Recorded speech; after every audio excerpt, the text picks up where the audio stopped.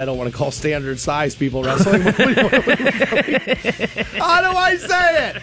What do I do? Somebody help me. But you get a little bit of that, little MMA as well. And the Buck Naked Band playing, so we'll get you into that. That's coming up this Saturday. Fantone will be, where is it? Jay Dublin's on Friday for the official weigh-ins for that. That's in Akron? Yeah, that's in Akron right there over by Chapel Hill Mall right there. Nice. So, very excited, man. I will be at Operation Reaching the Summit on Saturday. I've requested some tickets from the promotions department. And I have some friends coming down from the Cleveland area, and then my buddy Dustin from right here in Canton. Well, he would want me to say Canton South. Yes, he would. He would want me to be proudly representing Canton South for him. He'll be heading up there with me as well. We're going to check that out on Saturday, and I'm very, very, very excited about that event. Actually, coming up in a little while here, we're going to get a little further in-depth on Operation Reaching the Summit, because I thought about something about that event coming in this morning that I can't shake. Okay. And so, before we get too far into the program, we'll get into that just another second. I do have to kind of, relax and take a deep breath this morning. All right. What's going on with you, buddy? Well, I came into work this morning. There started to be a glitch with one of my computers at my workstation in this studio yesterday. Right. And then it kind of got to the point where it was operational yesterday. And like a lazy person, I did not send a trouble ticket to the right department to try to get this fixed. Right. Full disclosure. Right. Okay? Full disclosure. Which kind of shoots myself in the foot about what I want to do right now. But it is completely inoperable right now. I have an internet computer. I don't have the radio station. So I'm kind of flying blind with the radio station. Now, if you listen to this show a lot, this is a running theme here, where it's sometimes, and I don't know if it's me. I don't know if it's Bill. I don't know. I don't know. But I do feel as if sometimes, with the draft coming up on Thursday, you know what I kind of feel like sometimes? What is that? I feel like a quarterback who guys say, well, dude, I don't know, man. If you put an offensive line in front of that guy, he might be pretty good. I mean, he's pretty good. And then I look across the board, and it's like, well, dude, I got a wide receiver. Yeah. I got Odell Beckham Jr. I got the best wide receiver in the league. No doubt. I got the best wide receiver in the league. I'll take it. I legitimately do. But it's me and you. 11 dudes just trying to tackle. Versus the 70 steel curtain Pittsburgh Steelers defense. And, I'm getting pummeled, dude. I got this moron across from me, proposing to, kicking nets on the sideline. Because he's getting, smacked in the head every play. It feels like a little bit come on. But it's partially my fault. I should have alerted somebody.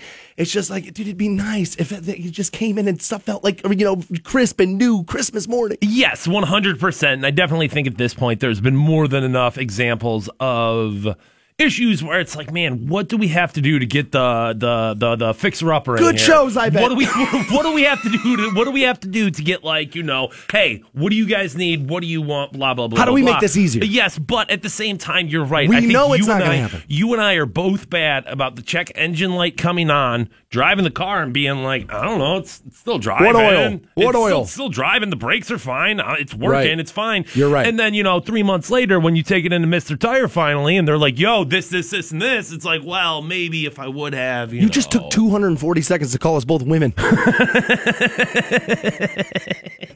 Way to go, dude. How are you this morning? Pretty good, man. Pretty good. Nothing really to report How cheesy morning show was that? How are you this morning? The only thing I will say is yesterday, I felt like a real and true American, and I know some dudes are going to roll their eyes at me because it's probably too early to do this, but fired up the lawnmower yesterday, man. Felt like it was time to do it. Felt like it was time to do it, and it was just dude, it's so nice outside. I was sitting there, and I watched the first episode of Westworld, season 2. It was all right. That show is drawn out, and it's a little up its own butt. Okay, so I watched season 1. I'm pretty sure. Now, I don't remember if I finished it, because I kind of got season 1. I don't think you did. I don't think you did, if I remember correctly. I got season 1, and I was like, I feel like Westworld gets the HBO kiss. And I think Showtime kind of has this too, where these networks, because you pay for them, and it's kind of sold to you that they're smart and that they're artsy and that they're good, that shows that you're not sure are good, but are just weird. You're like, okay. I feel like FX even gets this too with American Horror Story, where it's is it really good, or do you just say it's good? And if this was on ABC, you'd be killing it. Yeah, it's supposed to be. I feel like if Westworld was on NBC and run the exact same way, people would destroy it. But because you pay for HBO and you want to sound like you're cool, everybody's like, yeah, it's really good. The show's got a ridiculous amount of production value. You can't deny that watching it is very impressive. impressive. I feel like the storyline in the last season was very much there, but the thing that was a problem is it could have been resolved at the season finale. That could have been the end of it. That could have been like, yo, that Rip was the page off, start new. That was the show. Like, that was it. It was one season, it was 10 episodes, and it was perfect, and it worked beautifully, but it was successful, so they went to, like, go get more blood out of the stone, and it's like, all right, guys, are we going to try... Are we pulling... Okay. Are we stretching this too thin, essentially, is what I'm worried about with season 2. But aside from all that, I mowed my lawn yesterday, because, dude, it was so nice. I'm watching Westworld, and I'm like, dude, what kind of an idiot are you just sitting in here in your house, not taking advantage of, 70-plus degree weather right there? No. So I took advantage. Nice, good for you. Fired up that lawnmower and got it done. What's the stories of Stansbury? Dude, I finally got back in the gym yesterday, which I felt good about. Like, I had been really lazy last week. And for me, again, like, I try to go 4 times a week. I like 5. If I can get to the gym 5 times a week, that's really where I like to be. And last week it was about twice. So it's like, that's a serious decline. I also allowed myself to get a little, guilty of eating some stuff last week. Didn't really want to be having 2 weeks in a row at that, because that's just like, you said to me yesterday, and actually it makes all sense in the world. It is how people do it. It's like when you lose some weight now, and then it gets into maintenance mode versus like legitimate, like, I need to lose. It becomes easier to like slack, and I didn't want to be guilty of that. So I found myself back in the gym yesterday. Didn't golf. It was nice enough. I went to the driving range.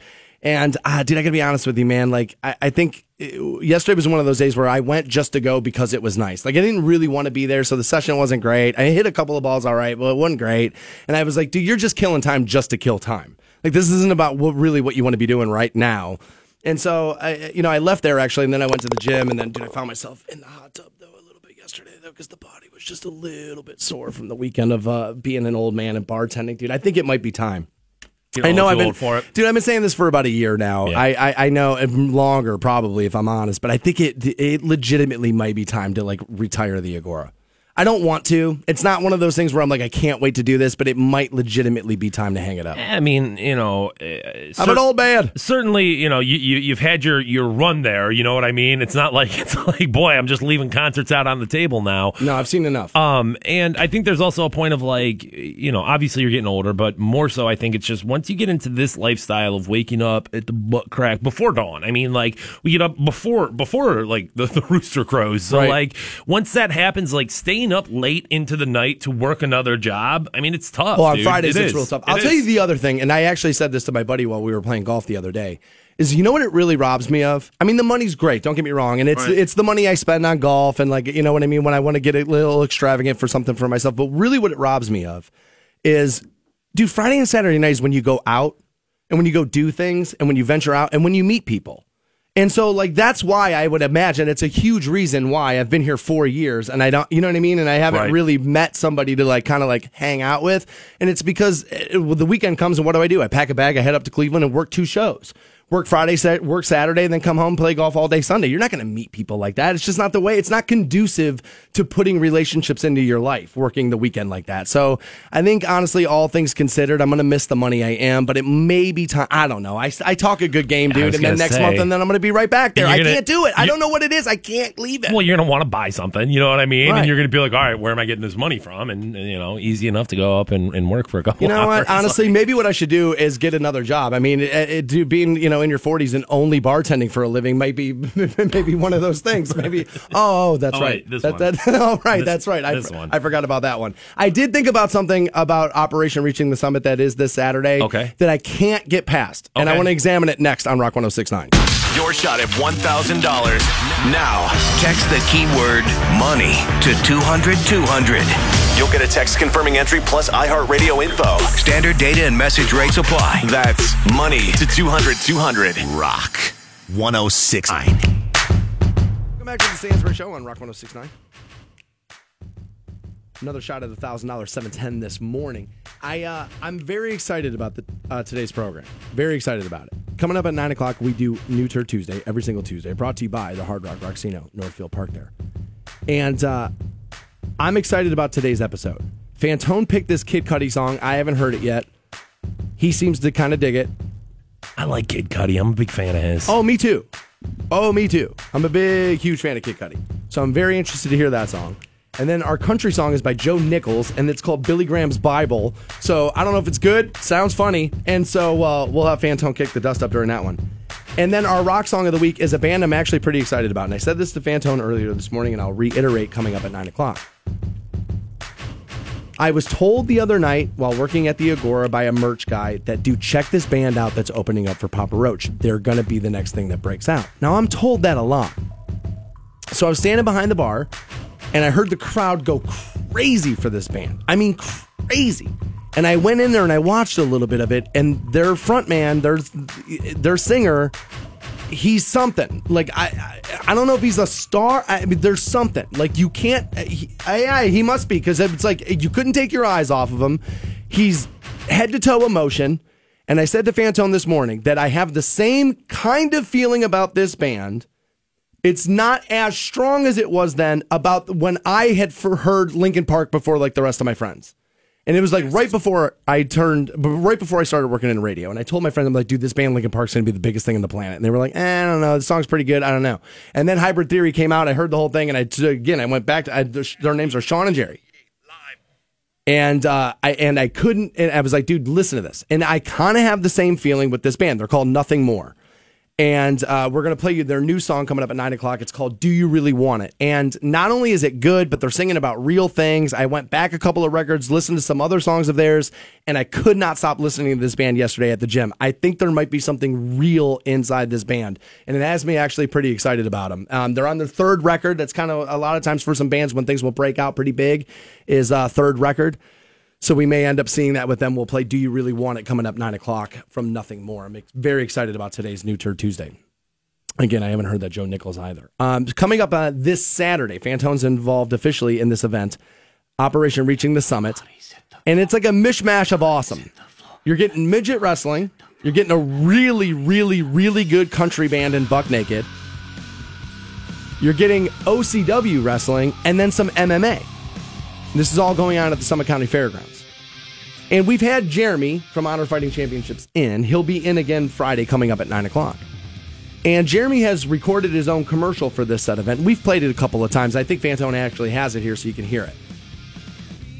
The fastest growing MMA promotion in America returns when Honor Fighting Championship presents Operation Reaching the Summit, Saturday, April 28th, live at the Summit County Fairgrounds. Doors open at 3 p.m. with live music from the Buck Naked Band, live pro wrestling with OCW, and our very special guests, the Midgets of MCW. It all leads up to the main event, Honor Fighting Championship, MMA action at 7 p.m., featuring multiple pros and amateur fighters like Isaiah The Beast Chapman and Josh Rockin' Roller. Tickets available at honorfightingchampionship.com. So we have found humor in when he says, Josh Rockin' Roller. Like, we find that very funny. As a matter of fact, if he has that, maybe we'll a little later in the program, we'll slow it back down again, because that was really funny when we do that. We'll do that in a little while. But we love that, and for some reason, it's become something that Fantone and I chant at one another just even walking down the hallway. Rock and roller! So I started thinking about it this morning on my way in to do the show. That the event is Saturday, and I can't wait, I'm excited. But we've turned, a guy I've never met, by the way, Josh. No idea who this dude is. Dude, he could literally be walking down the street, and I wouldn't recognize him. I don't know, I've never seen him, never met him, nothing. But we've turned this Josh Rockin' Roller dude into like a segment on the show. Like, here we are talking about him right now. And I thought to myself, it's been weeks now we've been like doing this on the show with this guy's name. Right. What if he just goes in there 20 seconds and gets mopped up? We have made this dude like the face of this event. Like, I never thought about the fact, like, are we laying pressure at this dude's feet? Like, I never thought about that. I mean, dude, your name's on the door. There's pressure on it. Like, that's the truth. Your face is on the poster. With that comes some expectations. Luckily, I've got fightertix.com up right now. If you want tickets, you can go get yourself some right there. Nice. But Josh Rockin' Roller, a record of 3-1. He's going to be fighting in the featherweight division with 145 right there. Oh, those dudes throw hands. I was going to say, dude, it's going to be a quick, fast fight right there. Oh, that's going to be good. I don't have a height or weight for him, but I will say his opponent, John DeJesus, also, a featherweight right there, a record of 7-6. Wow. So, dude, it's going to be a good fight right there. Gonna be a good fight right there. Wow. I'm excited you're coming to this, dude. This is going to be a good one, and you are going to be all in on this. Like, I know it. When I was there last time, The last MMA fight. MMA fight they did. I was thinking to myself, I'm like, dude, where's Stansbury at? Like, why is this dude not here? We've already got it all taken care of, dude. Stansbury and friends, they're going to be, in the ring of blood is what Jeremy was calling it. Because honestly, dude, up there, like, things get intense. So I'm excited to have you out there. I mean, the beers will be flowing. Buck Naked's going to be there. It's going to be an awesome event. I'm excited. Well, come on now. Dude, Ring of Honor girls are going to be there, too. The Honor girls will be there. Is that right? There's Honor girls. Of course there are, dude. I'm yet to meet the Honor girls. Yeah, no, we'll make that happen right Sweet. there. Future Mrs. Stansbury. Beer MMA. Stansbury gets charged with a Me Too incident. It's going to be great. It's going to be great. Saturday night. Get your ticket. What is it? FighterTix.com? FighterTix.com. You can go to HonorFightingChampionship.com, or the Stansbury Show's got some to give away. I know that. We will pass those out a little later in the program. Something happened in the golf world that I think even people who don't like the sport are going to find interesting. Or I'm wildly wrong. And we're going to find out all together. Next on Rock 106.9. 2, something's got to give. 3, something's got to give. Let the bodies hit the floor. Let the bodies hit the floor. Let the bodies hit the floor. Let the bodies hit the floor. Let the bodies hit the floor. Let the bodies hit the floor. 106.9. Welcome back to the Stansbury Show. We're on Rock 106.9. We're also online for you, WRQK.com. Coming up at 7:30, we'll get you hooked up with some of those tickets for the Operation Reaching the Summit. That's this Saturday, Summit County Fairgrounds. And Josh Rock and Roller. Yeah, he'll be there. Yeah, he will. He'll be there. I can't wait for that, dude. I love MMA. And what I always say about it is that it doesn't have to be star-studded. Like, MMA doesn't have to be Patriots versus Steelers. It can legitimately just be two people who are tough, men or women, who are just tough and willing to be punched in the face. And it can go from 0 to that was awesome. I can't believe I got to see that. Oh yeah, dude, real quick. I love that. I love it. I was talking to Honor Fighting Championship super heavyweight champion, the Vanilla Gorilla Nick Brashear, over the weekend. I'm sorry, one more time. The Vanilla Gorilla Nick Brashear, 315 pounds of just badass, dude. Okay, well, huge dude. Well, then I'm not going to beat him up. No, you're not. But no, I can guarantee you won't. But I might pay him off to have the name Vanilla Gorilla. I want to be called the Vanilla Gorilla. He'll fight you for it, dude. I'm telling you right now, Brashear will fight you for it. He's getting put in a camel clutch. And he's like, yo, whenever your boy wants to come up and get a little bit of training in, they'll happily do it with you, buddy.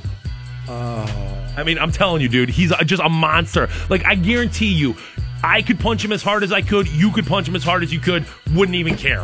Wouldn't even phase him. How bad does our boss want a video of me? God, dude, versus the Vanilla Gorilla? At WRQK.com of him putting me in like a rear naked chokehold. Oh, God. Yeah, we might have to do that. I might have to take one for the team. Might have to. Dude, I am mad my name is not the Vanilla Gorilla. Like, I'm furious about it. That is such... Dude, I might change my Twitter handle to Vanilla Gorilla today. God, is that good. I'm telling you, he'll fight you for it, dude. He will. Yeah, I'm aware of that. I am aware of that. I don't feel like peeing my pants, though. I don't feel like that. I don't want to do that. Dude, something kind of awesome happened the other day in the golf world. Okay. And... Are we sure about this? Do you want to reevaluate that statement? All right, well, something kind of cool for me happened in the golf world. All right, here we go. But Kid Rock sank like a 40-foot putt while being on the green with Jack Nicklaus. Jack Nicklaus, for those of you that don't know, known the world around as the Golden Bear. He's like pretty much the standard of golf. Right. He's like the man. And Kid Rock just like drains this long ass putt like right in front of him. And then, dude, he's in jeans, of course. Dude, he's in jeans and like a pair of Harley boots and that hat he always wears. And like, there's Nicholas like high-fiving him. Now, when I heard about this story, Fantone, somebody said to me, hey, man, did you see this? Kid Rock like sunk a putt in front of Nicholas. I figured Jack had been there, was standing off the green, and was like kind of forced to watch this Dirtfoot hillbilly sink this putt. And no, they're like playing this round together. If you haven't seen this yet, it's up at WRQK.com for you. And here's why I think it's interesting. Not that Kid Rock sank a 40-foot putt. Kid Rock can actually play a little bit of golf. Really? Oh, yeah, dude. Okay. He does, like every year at Pebble Beach, they have that Pro-Am, and he's played it in a bunch of times. But Nicholas is kind of like, well, dude, he's a snob. You know what I mean? He's a golfer from the 60s. He's a snob. He's kind of like an elitist snob. And as a matter of fact, dude, he's had pretty cross things to say about Tiger since Tiger came back after all his mishaps of cheating on the wife and some drugs and things like that. Dude, there is a sex tape of Kid Rock in the back of a bus with Scott Stapp, sharing thoughts. Jeez. There's legitimately Jeez. and so there he is. So I just found that to be an interesting look at this. It's so wait a minute, we're gonna demonize Tiger for what Tiger did, but you can be seen hanging out with Kid Rock, high-fiving him with what Kid, dude, the bull god? Now, a difference between seeing hanging out, high-fiving him, because Kid Rock, not necessarily an ambassador of the game, where Tiger Woods was the face of golf, arguably still is the face of golf, Yeah, I think right? that's the easy out. Okay. Let me tell you what I think it is. Okay. Honestly, and I can't believe I'm going to say Here this. it is. Because I like Jack Nicklaus a lot, and dude, he's an Ohio guy, and I don't want to. Yeah. And dude, honestly, a buddy of mine's trying to pull strings to get me to be able to play his course down there in Columbus, Muirfield. Jeez. Because he knows the pro down there. So I definitely don't want to make Mr. Nicholas mad. I definitely don't want to do that. Okay? But Tiger's, 4 majors away from his record? So is it about that? It seems more I don't really want Tiger. I don't know about Tiger. That's this because you don't want your. I think it's more about the record being broken versus you're the ambassador of the game. And that's the easy criticism to make. Right. It's easy to get on your moral high ground, but you're going to high-five a guy who had a sex tape with Scott Stapp? I mean, American Bass, good song. It's a great song. Oh, dude, for us. Pretty good song. Yeah, for WRQK, Kid Rock makes all the sense in the world. We should bang his records, dude, constantly. But, you see what I'm saying here? It just seemed very weird for, the guy of golf to, demonize Tiger for what had happened with him and then be oh, I'll go shoot around with this guy. Now, obviously, I think, Seems weird. Golf is in a weird place, It's being talked about on the most popular radio show in the country. In the country right now, so I guess that's a good place for it. But nonetheless... And we're talking about it. In a weird place in the sense of it's in a transitional phase right now. Obviously, the post-Tiger era exists, even though Tiger kind of still out there. Do you think, and I know that the Masters just had this hey, you can't say dilly-dilly, you can't say get in the hole, you can't say... Could golf go for kind of a rock and roll what do I want to say? Facelift? You know what I mean? Now, I'm not talking Josh Rock and Roller. I'm talking Kid Rock out there. I'm talking strippers out there. I'm talking if when the ball goes in the hole, fireworks coming out. No, we're gonna get both, and I'm gonna tell you how we're gonna get both. Okay. Okay. No.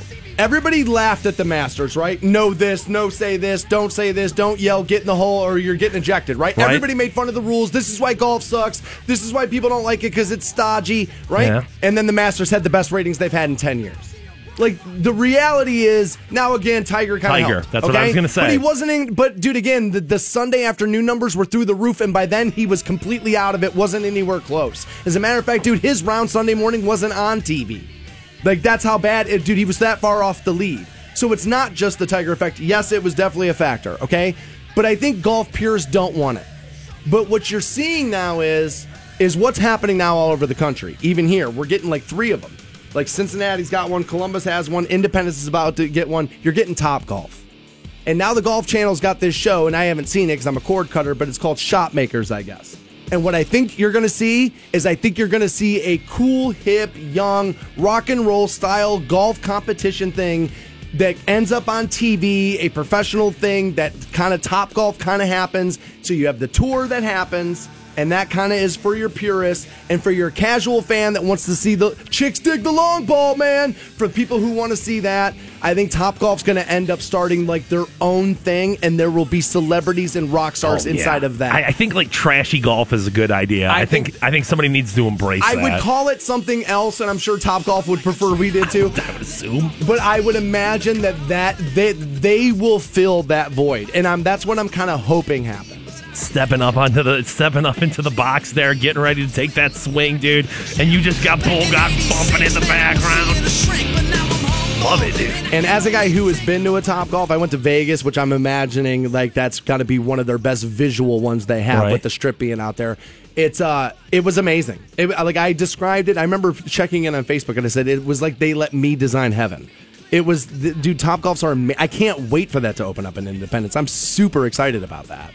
And I would imagine that that's how they will fill the void of that. They're going to be the ones that step up and kind of give you like that edgy golf thing. I think it'd be a pretty good idea. More Stansbury Show and your shot at $1,000 is next on Rock 106.9.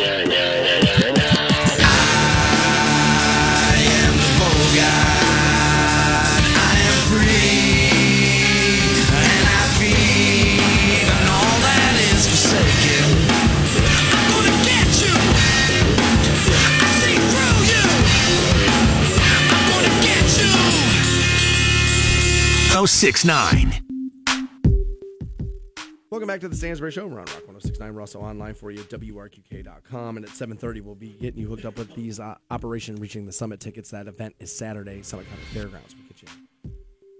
I'm reading this story, or I had been reading it pretty much all morning from the New York Times, where a young military veteran had his genitals blown off by a bomb. Man. He obviously lived and then endured a 14 operation where not only did they transplant his penis, but it was the penis, scrotum, and also a portion of the abdominal wall taken from a deceased organ donor. This is the most extensive penis transplant they've ever done. They have transplanted a penis before, but never the scrotum, and then another piece of, like I said, the abdominal wall there. It lasted, the surgery performed, it was about last month, and it was 14 hours.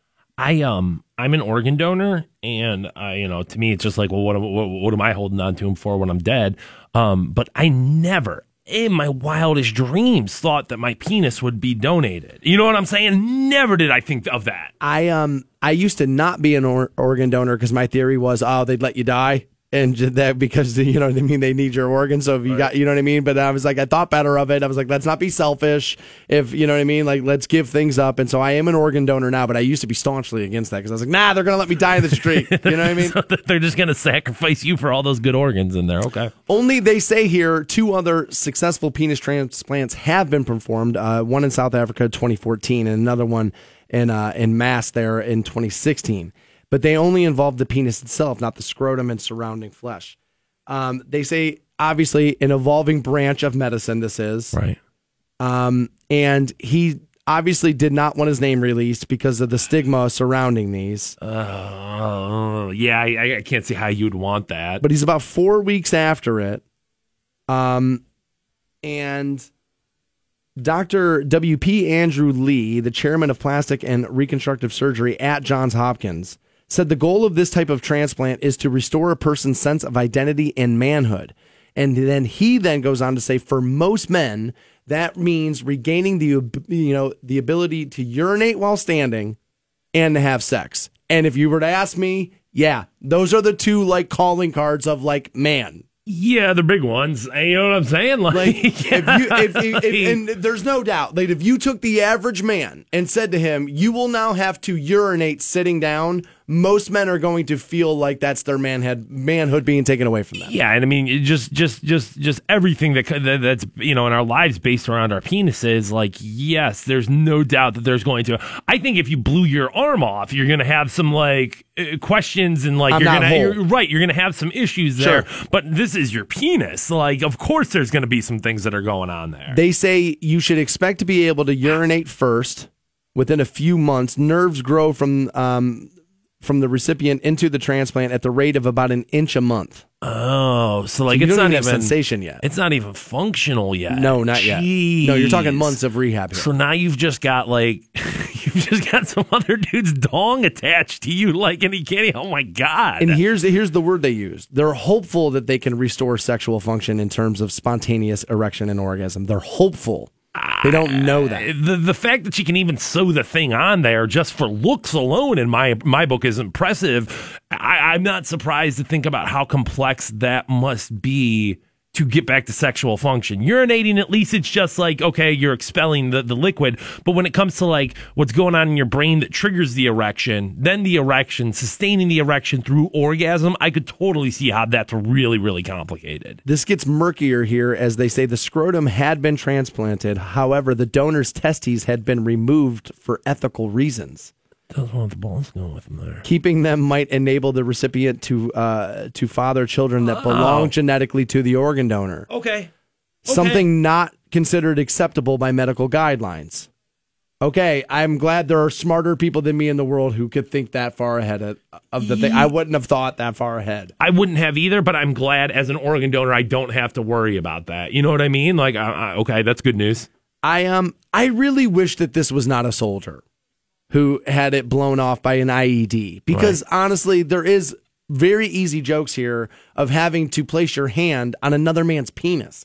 And I got to admit, even though I was going to have it back and that would make me feel like a man, how long does that take you before you don't feel weird about it?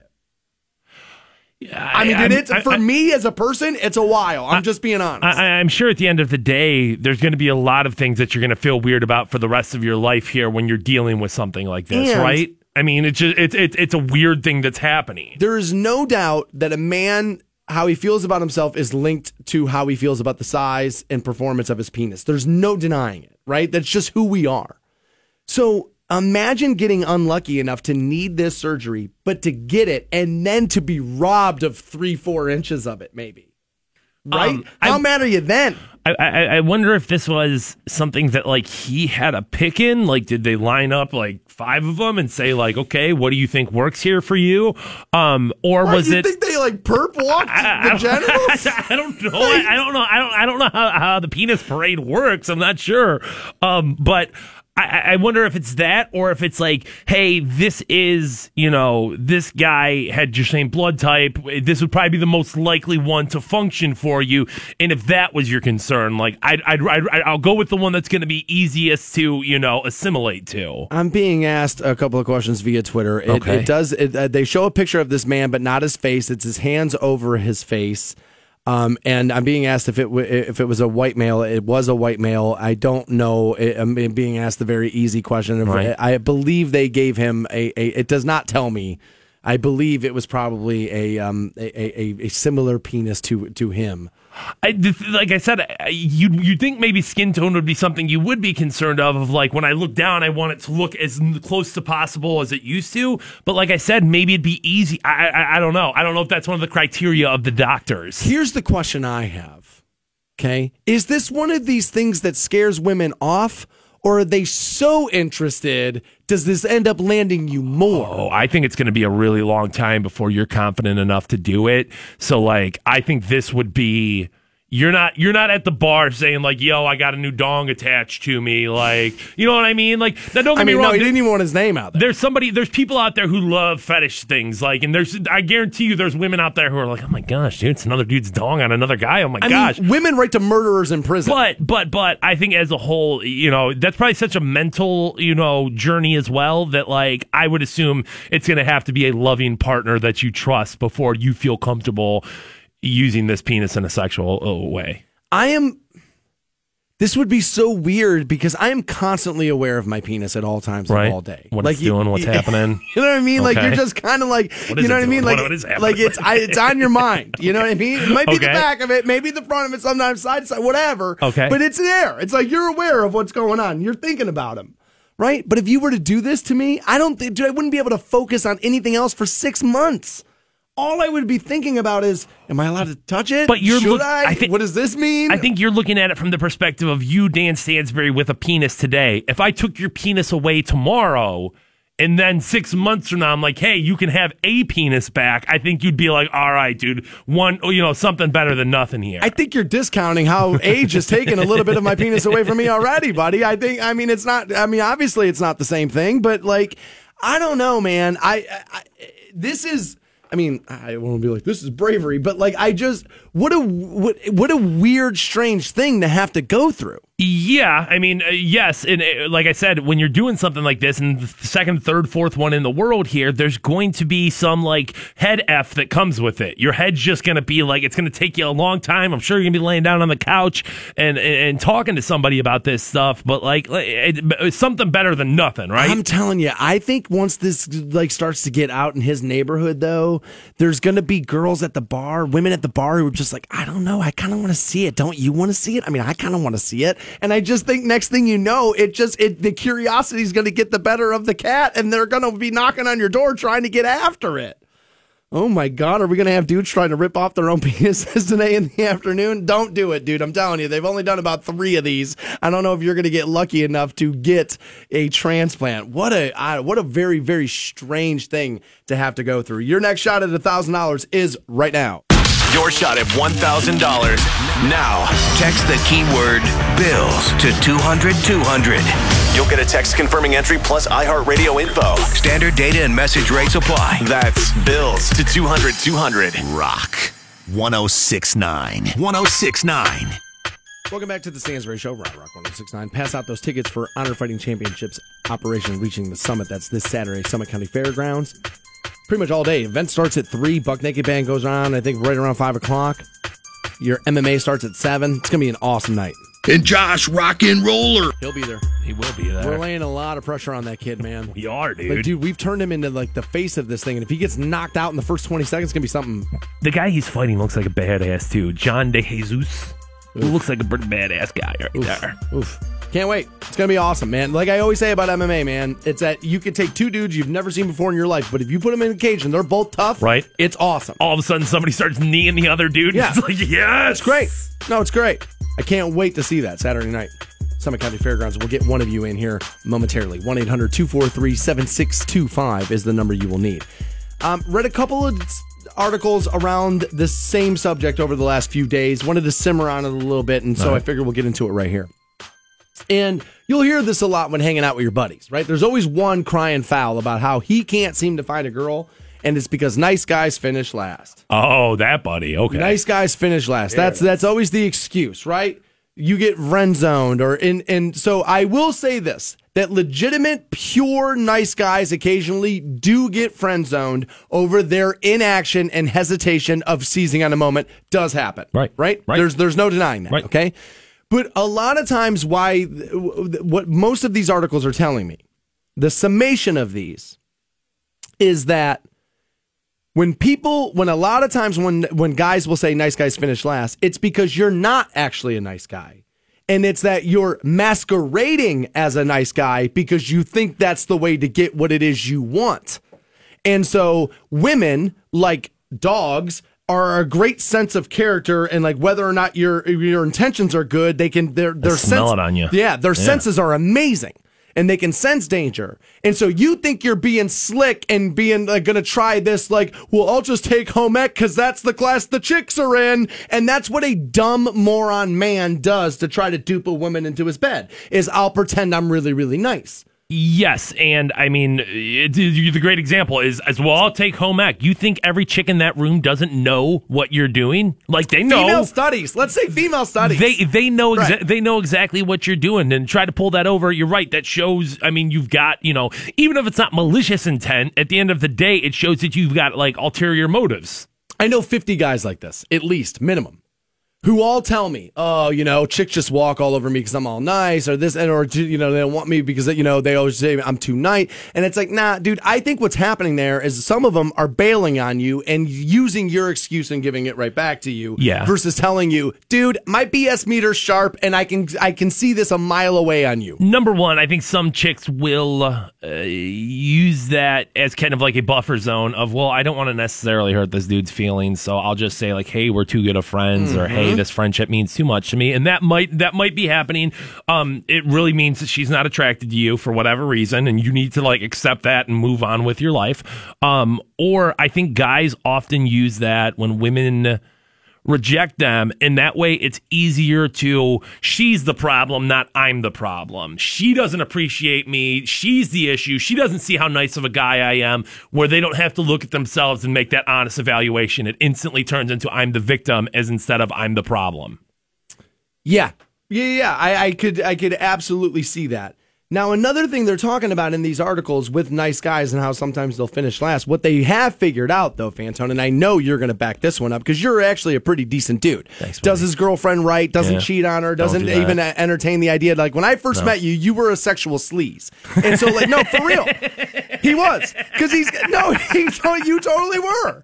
And Fantone's got a little bit of that on him. No, that's true. It is. What am I gonna deny that? Right. No, of course you I am. enjoy kinky sex. You do. enjoy doing weird things. Yep. And so, like, there was a time, there was a period in your life where you were, like, a little promiscuous. Super slutty. But when in relationships, you're actually better than most. Like, you don't entertain the ideas. You're not secretly texting other women. I do not. There's not, like, holding the flame of, like, an old, relationship. You're very good about, like, dude, you're actually, dude, inside relationship, you're a horrible broadcaster.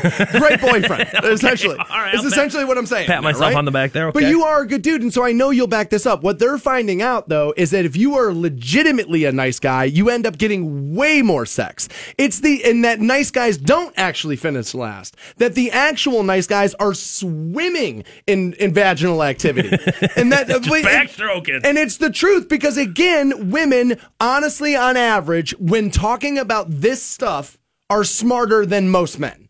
Most women at this stuff are smarter than any 4 dudes I know. Oh, emotional, like intelligence. Knowledge. Oh, yeah, it's not even close, dude. Not even close. Dude, any woman I know is smarter than any 6 of us when it comes to this stuff, and they can sense that, and they can feel it, and they know what's better. Now, sometimes some girls are not the best at it, and that's why you see a lot of the memes about how all these dudes in a row. I'm done letting these dudes. And what do I always say? It's like, well, dude, you picked them all, so it's not them. It's your bad taste, right? So some people aren't great at it, but on average, women are pretty good about this, and they can sense that you're not really a nice guy, and you're faking it for your penis. Well, and it really, like, I feel like a vast majority of things in life, this all comes down to a balancing act here, because you can't just be like Johnny Nice all the time. There has to be a little bit of That's a fair point. Of edge to you there, and I think what that boils down to is like what you really want to portray to women or partners or really the world is that, like, yeah, I'm a nice guy, but then sometimes I fake being a dick because it's funny. You know what I'm saying? And then it's like, oh, well, you're just playing. That's why you said that, as opposed to, like, I know he's still a good dude,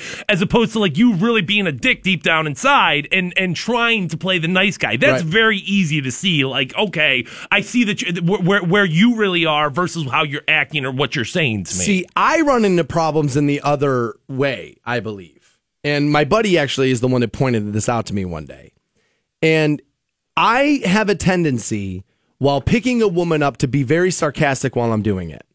I will make a joke about me, and then 2 jokes about you, a joke about me, and we're back and forth. And, like, I'm very self-deprecating, but I have this ability to kind of, like, be a little.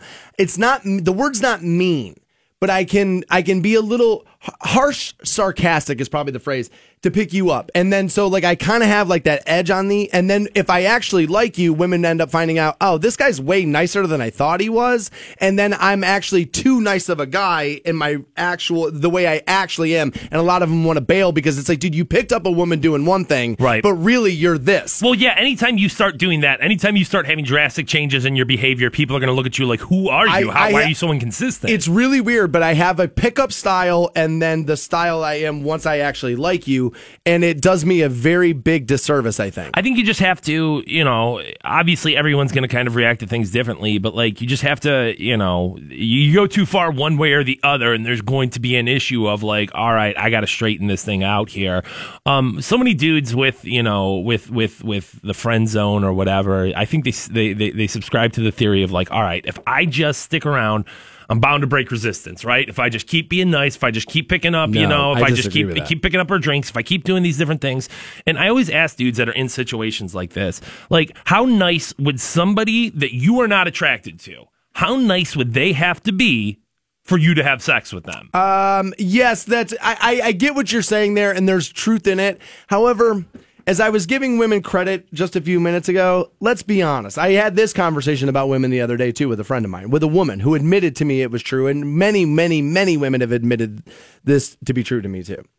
Is that a man, though, women will use sex to honestly to make you go away sometimes. Like, all right, just give him a little bit of what he wants, and he's gonna, you know what I mean? There's a little bit of that. God, what a terrible place, dude. Where you're like, oh my God, I want you to leave me alone. I'm gonna bang you. I agree, but women will also sleep with an ugly celebrity just because he's a celebrity. A man's not gonna bang an ugly chick. Well, but there's like the attraction level of his success or whatever. I'm saying somebody on a fundamental level you were not attracted to on any way, whether it's what they look like, their body type, their breath, the million different things that you can find something unattractive about people, the personality, who they are, a million different things there. You're never going to just be so nice to me that I find you attractive. I don't know why guys think if I can just keep being nice, if I can just keep doing this, like personality hasn't made women more attractive to you. I think it can work on like a level of like, does it increase, decrease? Sure, but at the end of the day, you're never taking me from no way to yes. To yes, like there's a hey, I am not attracted to you. Okay, I would admit that your personality is probably not taking me from no way to yes. But if you're borderline, if I'm flipping the coin on whether or not I'm attracted to you, and your personality's that good, I could probably get there. If you're flipping the coin, the answer's yes. You know what I'm saying? If you're flipping it, you're like, yeah, I would. I just don't want to tell people about it. I just have to justify this to myself. Right. But my answer is yes. God damn it. It's true. God damn it. What am I spending all this money on a therapist for? I got a radio show. I'm getting it all figured out.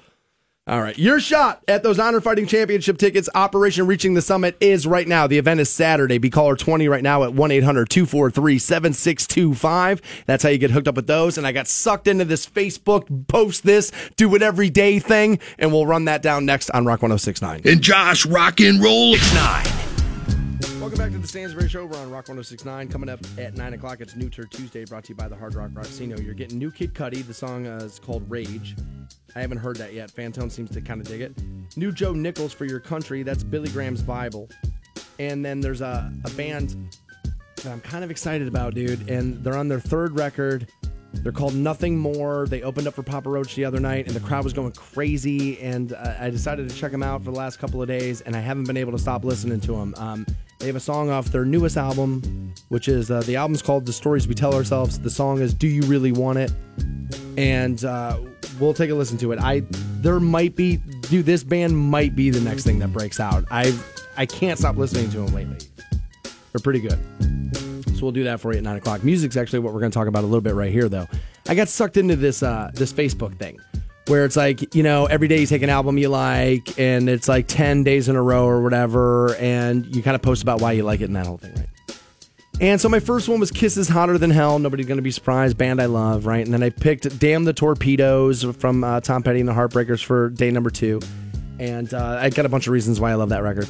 And then my third one yesterday, I don't choose this until after I get off work. I have them on a list of what I'm going to do, but I don't choose the one for the day until after we're done with work. I figured let's do that first. But yesterday I chose an album I love. It's an album that is responsible for a ton of hits that get played at the kind of rock stations I've worked at for 20 years, and it's Appetite for Destruction by Guns N' Roses. And I chose this record for a few reasons. It's the perfect bridge between Sunset Strip and grunge. It killed off the Sunset Strip hair metal band scene because they were so much better than so many. It exposed how bad some of those bands really were. It really exposed how bad, like, the Warrants and Wingers and, like, all that stuff that was passing itself off as rock music, it really exposed how weak that stuff was. What a weird time for Guns N' Roses to come out in that late 80s push of, like, where, like, yeah, those things all existed. Metallica existed. Nirvana was about to exist. You know what I'm saying? Not it was quite just, yet, though. But it was just in this weird, like, you're right, where it was a bridge between what was one thing and then turned into another. Something had to exist between those things. If Van Halen started the Sunset Strip scene, which it's kind of how a lot of people really consider that, Van Halen's kind of the band that kicked that off, right? Then Guns N' Roses was the bow on the end of that package. And say what you want about Sunset Strip then. If that statement's true, despite the fact that it got lost in the middle somewhere, you get Van Halen to start it, Guns N' Roses to end it, and in the middle of it, you get Motley Crue to carry it. Guys, I'm sorry. We need to stop trashing the Sunset Strip scene as much as we do. It's time to stop do that. It was better than it gets credit for. Okay, but Guns N' Roses really was the end of that. I also picked Appetite for Destruction because the album artwork that came inside of it, super dangerous. There was a huge piece of controversy around that art, and we forget that in the streaming day and age now. Okay, I picked it for that. I also picked Appetite for Destruction because it comes in as the very best album in two categories for me. First, I believe Appetite for Destruction is by far the best debut album by a band ever. People are going to tell you Black Sabbath's first album. A lot of people are going to give you Led Zeppelin's first album. I believe that those are easy offerings that people just say too easily. I would say that Pretty Hate Machine by Nine Inch Nails is close. It's close, but it did not have the relentless amount of hits stacked on it that Appetite for Destruction did. In my opinion, and music is all opinion, that there is not one piece of filler on Appetite for Destruction. Not one. You may be sick of Welcome to the Jungle and Sweet Child and all that, but when you really go back and listen to Welcome to the Jungle, it is an accurate look at Sunset, and it is really well done. It's a little cliche now, because again, rock stations like this one, what do? We bang records. So it's like you get kind of, inundated with stuff, and you're like, all right, yeah, I've heard Welcome to the Jungle. I get it. Sweet Child of Mine. I get it. But they're great songs. And there's not a single piece of filler on that record. It's relentless cover to cover. It's the best cover to cover record I own. It is the best debut album by a band ever, and it's the best cover to cover record I own. We might have to start wrapping our heads around the fact that Appetite for Destruction might be the single best record ever. Now, I'm going to pause there and say I don't know, because I'm willing to bet that there are appetites in other formats that I'm not thinking of right now. Meaning that there's probably a country version of Appetite for Destruction. There is a pop version of Appetite for Destruction. But Appetite for Destruction, I think, is the single best rock record ever put forth by a band. And Guns N' Roses, also, it makes it special because they were flash in the pan. I know they're touring now. But that band went away for how long? It was very short. You had about a 5-year window with GNR. It was real, honest-to-God artistry. Yeah, between 88 and 93, and then it was all done. It was real, honest-to-God rock star. They were, not only was it the best record put out by a band like that, Guns N' Roses were the last legitimate rock stars we've seen. These guys in these bands today go to bed at 11 o'clock after, FaceTiming their wife on their Kindle. Guns N' Roses were a legit, dangerous, you had no idea what was going to happen, rock band that made great, gritty rock tunes that everybody loved. They are the last rock stars. They're an extension of Aerosmith, and they were the closest thing to it. It can't be overstated how great that record was. I think people have got to start wrapping their heads around the fact that even though you were alive for it, that Appetite for Destruction by Guns N' Roses might single-handedly be the best record ever made. It's amazing. That album is so good. Not a piece of filler anywhere on it. Even Think About You is a damn good song. Your shot at $1,000. Next on Rock 106.9. The Stansbury Show. We may not be a global epidemic yet. On iHeartRadio. This is a dream come true. Canton's Rock Station. Rock 106.9.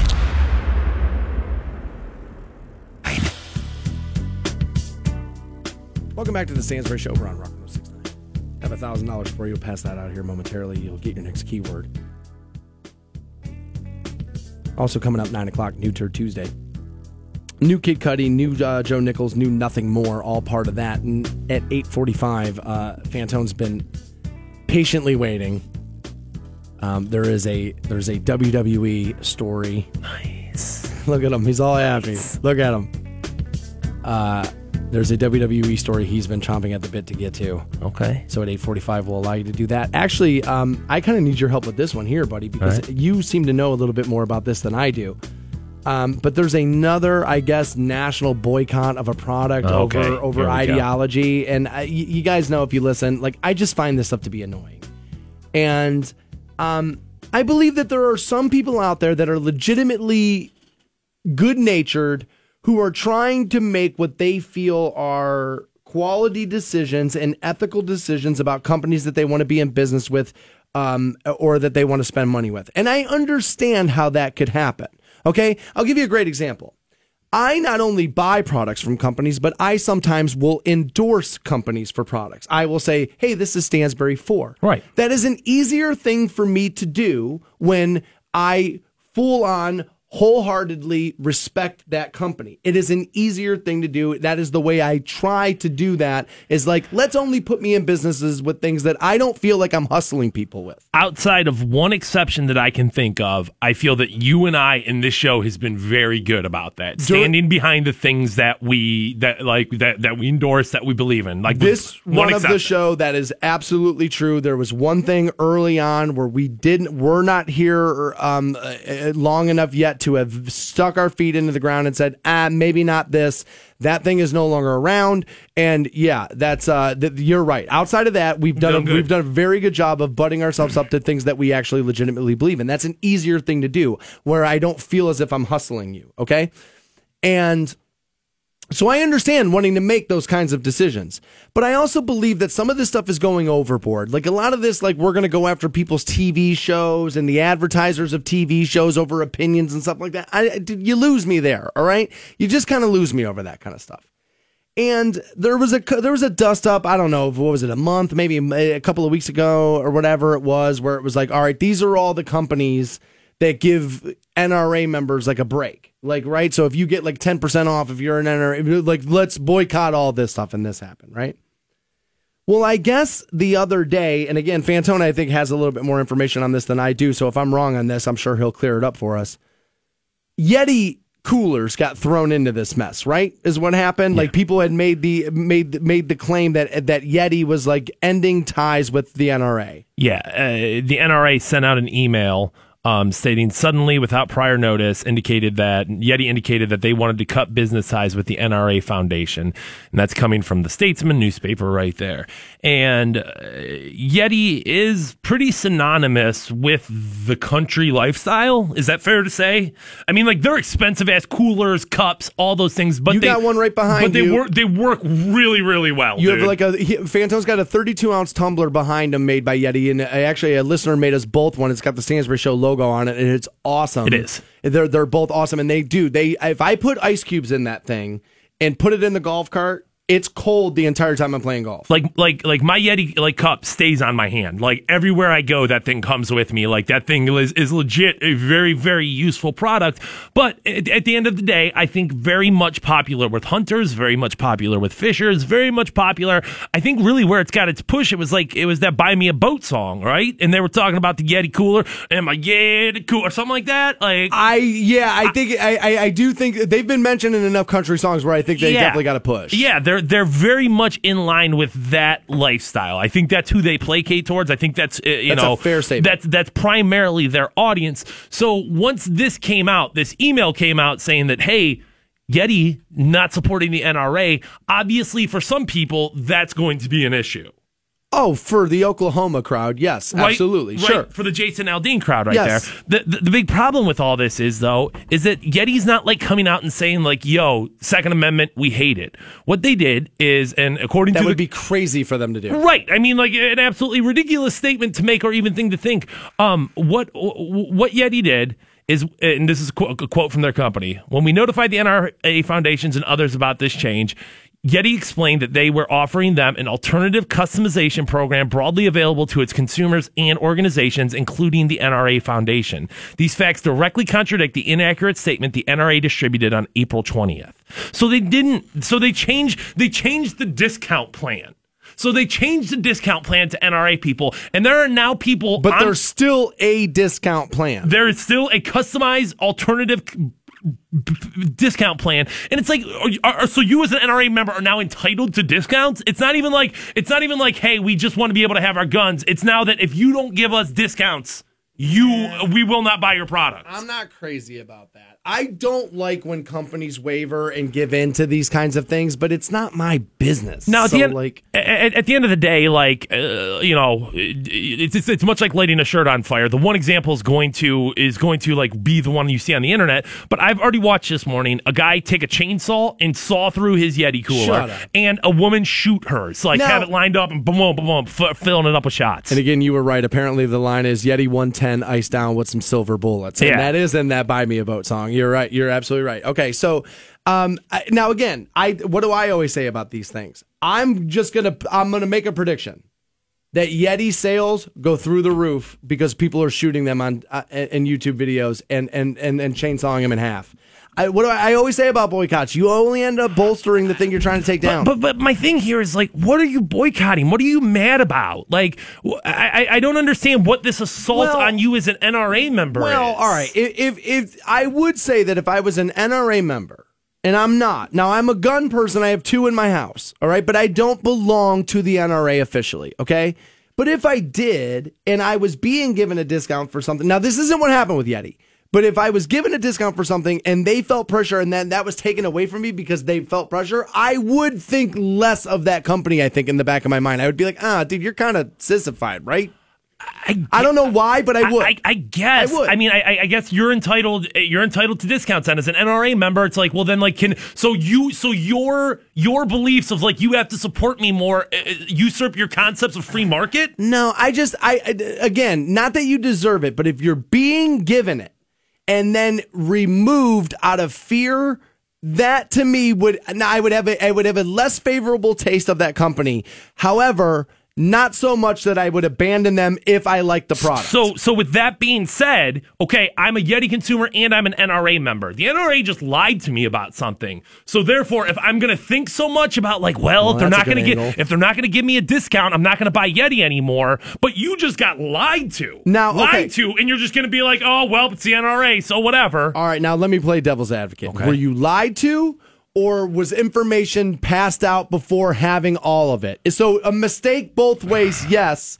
But were you lied to, or was somebody just inaccurate? I mean, as Yeti sits here and says that this is an inaccurate, these facts directly contradict the inaccurate statement from the NRA distributed on April 20th. I'm saying, though, isn't it possible maybe the NRA thought they had it right and wasn't necessarily vindictively lying? I can't wait to see the retraction. I can't wait to see the hey, are bad.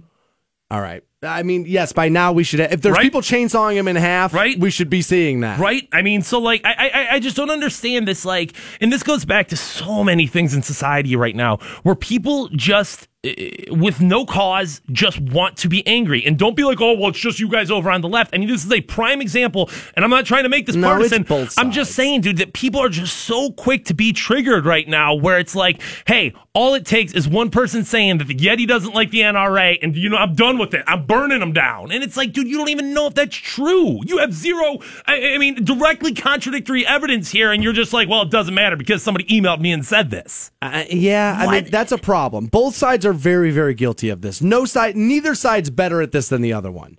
Everybody, and again, it goes back to something I say a lot, which is the human being will always look to self-victimize. Always. It's easier to do that than it is to like man up or own up and take part. But at least with Dick's, you can say, hey, they're not selling that gun anymore, therefore I'm not going to shop there anymore. This is coolers. I mean, it's friggin' coolers. Like, it's not even the weapon. It's a cooler. It's not the bullets. It's not a bump stock. It's not any of the, it's nothing to do with the weapon. And just because this company said we're going to restructure the discount plan that we give to you, now all of a sudden, dude, they're these libtards. Okay. Yeah, you're right about that. Because again, they're not taking something away. They're just amending it, which a company should be able to amend that anytime they want. Which, by the way, that being said, we'll extend that thought to they should be able to take away your discount whenever they want to. It's their company. Now, like I said, I would feel annoyed by that if they did it over societal pressure. However, unless their product, but if I love your product, I'm sticking with you. This is what I want, and I'm never going to get it because we're too far down this rabbit hole now. What I want is honestly the 1980s I grew up in, where I didn't know what these companies thought. I didn't know what they backed. I didn't think, not even only that, it's not even that. It's not even that we didn't know. We didn't care. We just wanted the shirt. We just wanted the soda. We just wanted whatever it is. And now it's like, unless you know what their kid's firstborn's middle name is, you feel like you can't do this. And it's just, I feel like taking a magnifying glass and looking that far into everything just creates more problems than it ultimately really solves. But if you're the kind of person over any boycott who's taking the said product and destroying it in a YouTube video, I worry about you as a person, and I believe you are starting to become unhinged in that moment. Your next shot at $1,000 is right now. Your shot at $1,000. Now, text the keyword cash to 200-200. You'll get a text confirming entry plus iHeartRadio info. Standard data and message rates apply. That's cash to 200-200. Rock 106.9. Rock 106.9. Welcome back to the Stansbury Show. We're on Rock 106.9. Coming up at 9 o'clock, it's New Turd Tuesday. You got new Kid Cudi, new Joe Nichols, new Nothing More, a band that I was made aware of as they opened up for Papa Roach the other night at the Agora. I went in, checked some of it out, and they ended up being pretty good, and I've been listening to them ever since, actually. Ever since Saturday, I've been listening to them nonstop. They got a couple of songs on every one of their albums. I'm like, yeah, man, that's really good. This band might be on to something for real. And so we'll play you their new song, Do You Really Want It, coming up 9 o'clock. It's on their latest record. I know, like, music snobs are going to be like, dude, that's not new. But most people have no idea who Nothing More is. That's, got to welcome people into the fold. Yeah, you're not being completely insufferable about that or anything. No, not at all. During the break, Fantone looked up some math for me here as we were talking about the Yeti boycott, right? And he let me know that in 2016, Yeti coolers in the all products all in sold $470 million worth of sales. Now, that's not profit. It's worth of sales. Sales, right. Now, again, their products are expensive. But still, $470 million on coolers and tumblers and things like that, that's a lot. To compare, Igloo coolers, which are, common man cooler right there, the Mike Fantona coolers. I like it. It's $119 million worth of sales. So, I mean, essentially. 119. Yeah, so essentially 3 times as much we're talking about here. It's amazing when you think about how much money. I mean, again, some of that is just the fact that they are that much more expensive, but still, you're still selling a ton of them to reach that kind of number. It's impressive. It's impressive, man. Yeti, they're on it. And again, I love mine. I think I have 3 of those tumblers, and I love them. I can't get enough of it. Every now and again, Fantone will send me a story for us to do with the possibility that it could hit the rundown on the program. And I always feel as if that what he is doing over there is, fingers crossed, that I hope we get to talk about this, because this is what's wrong with Stansbury. Okay. And I feel like there's a lot of, I've been trying to tell you this is who you are. You're insufferable. I dislike you. And here's all the reasons why you suck. I don't know. I just found this article. I thought maybe it'd be interesting. Just came across it. Strange. Just came across it. I can't even think of what this is, though. What is this? What do we got here? And I'm unhappy. Okay. And I'm worried. All right. As you have sent me an article listing warning signs of borderline personality disorder. Okay.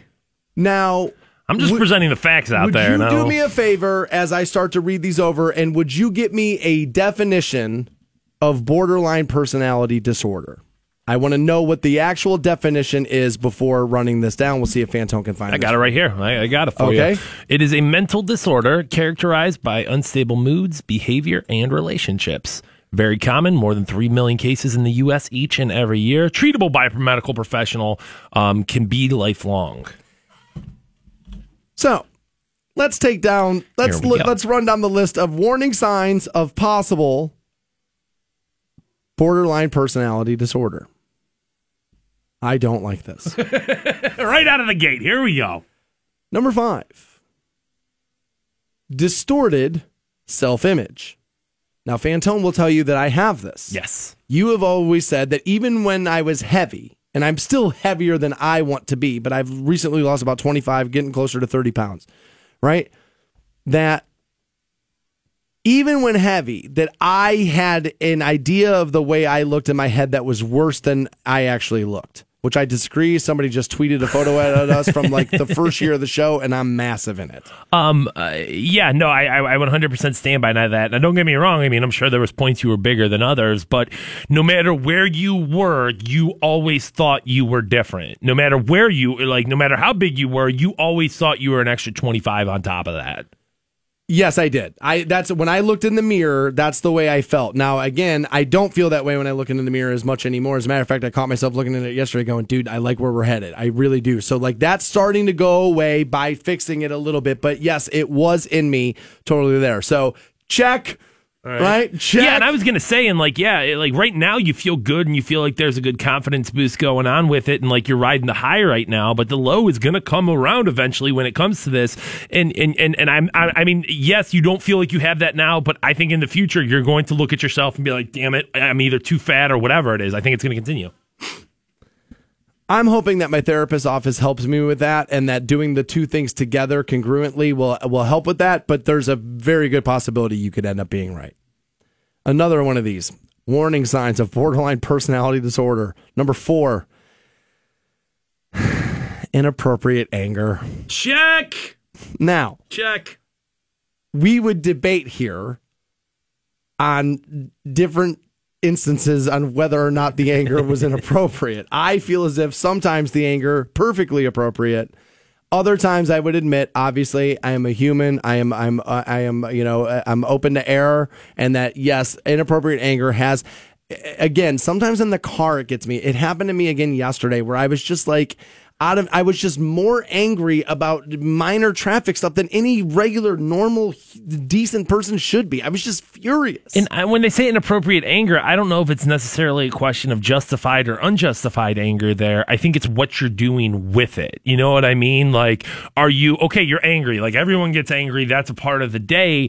Are you engaging it and embracing it and leaning into it and exploding it and allowing it to further negatively impact your day and others around you? Or are you dealing with those feelings and processing them like an adult? And like sometimes it's like boom. So like I've been trying to get better about it. No question. And I feel like I've made strides in it, and I'm working on it. But yes, I have some of that. All right, 2 for 2. Number 3, impulsive behavior. Those with BPD, borderline personality disorder, often engage in extremely risky behavior, such as impulsive spending, check. Okay. Unsafe sex, check. Okay. Substance abuse or gambling, check. Check and check. They are thought to be related to their poor self-image and the need to escape their intense and volatile emotions. Check. Now, I was originally going to be like, well, I mean, I'm not that impulsive because, and then I was going to say, well, except for my spending, but I mean... I am a little bit impulsive. Well, and here's the deal is I think you're more responsible and probably better at dealing with it now, but like we have to look at your whole adulthood here to really say like is this going to get checked or not? And yes, 100% yes. Yes, damn it. Okay, damn it. So we're 3 for 3 here. I mean, I've definitely had unsafe sex in my adult life, and I bet sports. Not even just like, hey, I've had unsafe once. I mean, yes, you've had a promiscuous lifestyle. Like that's fair. The truth. So before we get to the next 2, which are check and check, I bet. Could we maybe let me off the hook just a little and say that isn't this article a lot like if you have a messy room, you're a genius? Right? Where it applies to everybody. Yeah. Where a lot of this is broad, and maybe I don't have borderline personality disorder. You don't want my inappropriate anger coming out right now. I do not necessarily want that. But, like, I mean, I don't know. I haven't checked all these boxes off yet, so it's not applying to everyone. Let's get to these last 2. What do we got here? I feel like that might be some dishonesty. What do we got here? At least I want it to be. I was going to say, dude, I don't have the same anger issues. Now, I feel like I don't have this one. All right. The number 2 warning sign for borderline personality disorder is fear of abandonment, and I don't have that. They say they tend to intensely fear abandonment and that they react extremely to this fear with panic, rage, or depression. Unfortunately, their behavior can often drive people away, creating self-fulfilling prophecies. I don't fear abandonment. I don't know if it's. I don't know if it's like. I'm not afraid to be alone. I don't think it's like a conscious decision there, and I think that's something that you've decided because it's easier than being abandoned. You know what I mean? Like, dude, I can look back at a million different girls in the run of this show in your history where it's like not a million. Well, okay, all right, so 1,000 different girls in the run of this show where it's like you've either built those hurdles so that she wouldn't be able to. This thing was going to fall apart no matter what, and you could blame it on those things. Or you've, stiff-armed, you've pushed away, you've done those things. And I know there's been situations where it's like, well, maybe I just didn't like that person, but it's just a reoccurring pattern of behavior. So I'm going to disagree with you here, dude. No. This one I'm not going with. All right. I'm not going with this one. I really don't see it. And I feel like I do a pretty good job of admitting things about myself, but I really don't see this one these days. Maybe I don't want to. I guess that's possible. And here's the number one sign of borderline personality disorder, and you can hear by the way I'm saying it. You can hear by the way I'm like, yeah, and I don't want to give you this one. What is it? What do you got here? People with BPD often have tumultuous relationships with extreme highs and lows. 1 second they're filled with admiration and love, but they can quickly switch to feeling of anger and hatred. Relationships are black and white. Someone with BPD must idolize you. No, that's not. Oh no, idealize you 1 second and then despise you the next. I have had unstable relationships, I suppose. I guess that's what this is. High highs and low lows, man. I mean, that's a very accurate portrayal of you. All right. Well, dude, at least you don't have to go to the therapist anymore. You got this all figured out now. So I wonder, So I said to her the one day, actually, right. I said, I know part of this is that you can't tell me. And that what this is, this whole process is you helping me realize it versus you skipping to the end of the page and telling me. Mm-hmm. You know what I mean? I said, but how long do you think it's going to be before you have it? The answer. You know what she said to me? She said, Dan, I had you clocked 15 minutes into our first session. Wow. And I was like, what? And this has been over a year now. So I've been, she's like, Dan, I had you clocked. She goes, when you figure this out, she's like, and you're getting close. She's like, she actually told me about a month ago, she's like, you were getting very, very close to a massive breakthrough. And she was like, and I can feel it coming. And when it hits, she's like, she's like, knowing you and getting to know you now, she's like, we may suffer a setback after this because she's like, I think it's going to be so easy.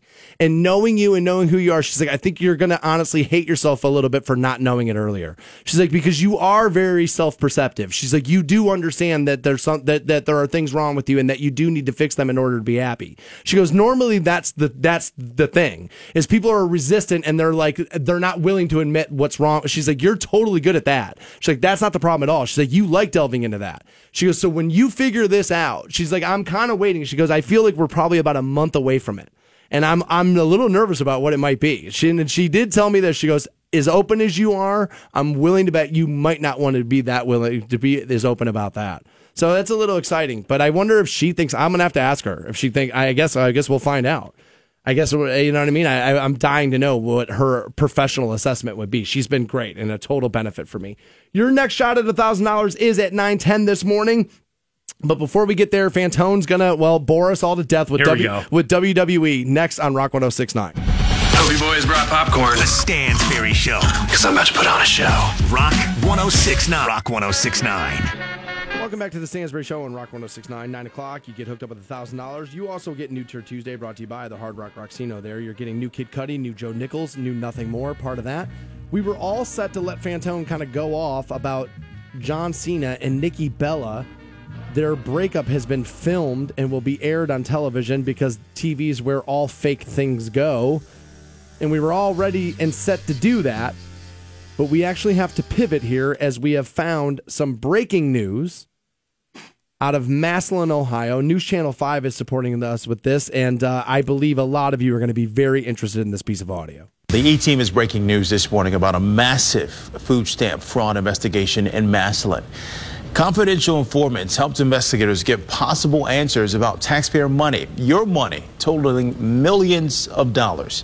E-team investigator Jonathan Walsh has the exclusive details. In this 55-page application for a search warrant filed in U.S. District Court, it talks about the Supplemental Nutrition Assistance Program, or SNAP, basically food stamps and EBT cards, like debit cards, with your taxpayer money attached. Investigators from the Southern District of Ohio Financial Crimes Task Force say they're investigating the business called Ohio Direct Distributors, or ODD. The listed address? Here on Lincoln Way in Massillon, Suite B. Investigators say you were getting ripped off. 6 years of consistent fraud from August of 2011 through September of 2017. The affidavit states the owner of ODD, Caitlin Coher, collected nearly $8.4 million in fraudulent SNAP EBT redemptions. Caitlin, it's Jonathan Walsh from News 5 in Cleveland. We visited Coher's home in Massillon a couple of times. No answer. I'm 5 on your side investigator Jonathan Walsh for the E-Team. All right. Now, I have said plenty of times on this program that abusive program sometimes will cloud my judgments on whether or not these programs are necessary or not. That I will demonize the program over the abuse of it, and then I need to do a better job of not doing that. That being said, I really don't like the way that guy presented that news story at all. Now I get TV, I get radio, I get making you stick here. We keep listening to what we're saying. Edge, tease, this. I get these things. That's what broadcasters do, okay? But then multiple times in there, did he really have to reiterate how many times it was my money? Because what happens now? What happens now is that instead of talking about this one story, what will happen now is, see, this is why Snap sucks. And Snap doesn't suck. Snap helps a ton of people. These programs help a ton of people, and now we'll get dragged down into this is why these programs are no good over one issue versus the overall scope of the program. Right, and this wasn't a welfare queen cashing in lobster and steak here. This was people getting screwed out of money. This wasn't that's the thing. This wasn't a recipient of this program. This woman was using her business to scam people. Right. And it was what, 8.4 million? It's a lot of money, dude. That's a ton of money. But again, what I don't like about it is that we're now going to have the argument will be all day because what are most people going to do? Are most people going to take the time to figure out that it was the business owner and not somebody receiving SNAP? No. Of course not. What most people are going to do is hear the name Massillon, where they live, and they're going to hear food stamp fraud and go, see? And then it's going to be memes about steak and shrimp on Facebook today. That's what's going to happen. Now, according to court documents here, ODD aggressively targeted large family SNAP recipients. And there were claims that the reps of ODD would engage in intimidation tactics, requests and maintains people's card information, and process post-dated transactions.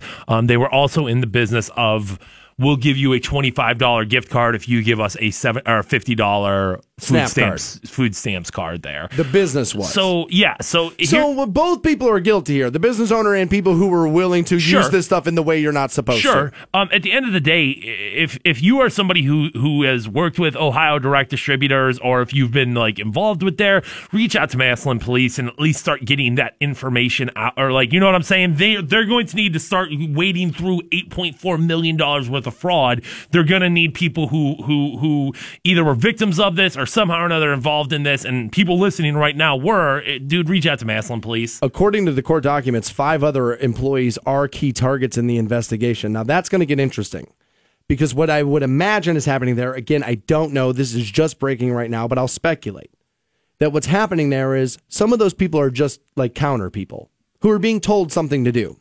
Right, started working a job because it was dude, I need a job. And I make $8 an hour, and I'm sure as hell not about to tell my boss to go to hell and lose this job because I got childcare to pay for, who are now guilty of something, even though they knew they shouldn't have been doing it. But sometimes you can be put in a situation, my boss is never going to ask me to do anything illegal, right? But he will occasionally ask me to do things I'm uncomfortable with. So now imagine then being stuck at your place of employment. You don't really have another option. And now you're in the scope of this investigation just because you didn't want to get fired. Man, the loose ends won't end on this.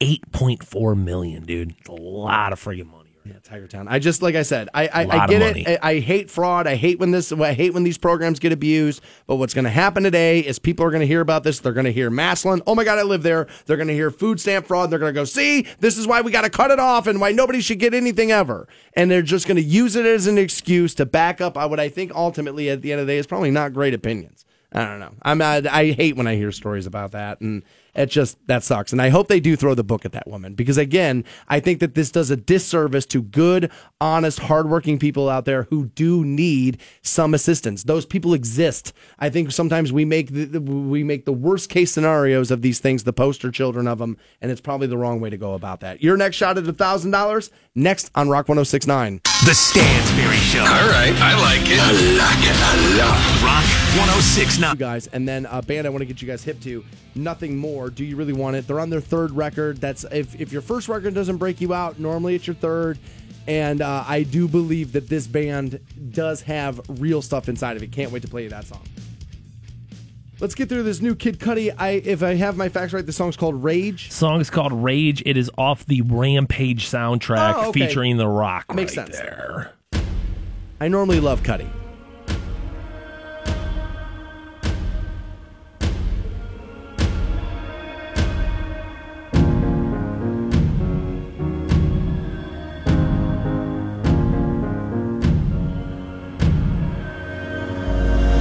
Up and back in, born in the rage, untamed, break free, beast out of the cage, sky raining down flames, it's a war in the heavens, a beautiful scene in the night, behind light, and much like that, when I'm dreaming, I'm in flight, coast out of sight, though I'm feeling I'm not right, and hell's got one hell of a grip, no ish, your boy best not slip, get stuck in your grave, just to live another day, fighting through decay, calling my angels and I kneel as I pray, got my mind, my soul, and my heart on the same wave, it took me a minute, now I'm all in the damn, while I'm out of the dark, I push it to the limit, friends, so ready, I'm sharp, here comes a demolition man. Pack him up in this hidden name and never missing. Serving up the prescription on time for intermission. Ripping, ripping, ripping. Feel it coming on, and I know. Finding my way, something is guiding me.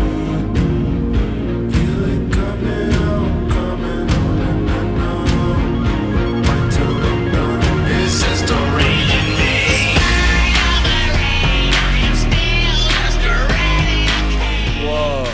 Yeah. Whoa. Okay, this is what I find interesting about this. Is that rappers have to be careful here. And not by my estimation, but like Big Boy kind of went through this. And Juicy J too. Juicy J once professed his love for Iron Maiden and used a little piece of it, and people like lost their minds, like hardcore rap purists. Like you can be a white artist and pull from that catalog. It's a harder transition for that there. And was that actually Billy Corgan? Like, did he just lift that, or did he have somebody else sing it? No, that's Billy Corgan. He lifted that for sure. I will say that alternative styles have certainly worked their way into hip hop culture nowadays. And I feel like, you're seeing Slayer shirts. You're seeing like, you know what I mean? And I know a part of it's like, well, they just look cool, and that's why they're doing it. That's why they're wearing Iron Maiden shirts, because it just looks cool. Kid Cudi, very, very, very much into alternative music and things like that. He put out a rock record. He loves music. So I'm not necessarily surprised to find out that Smashing Pumpkins are an influence. No, not at all.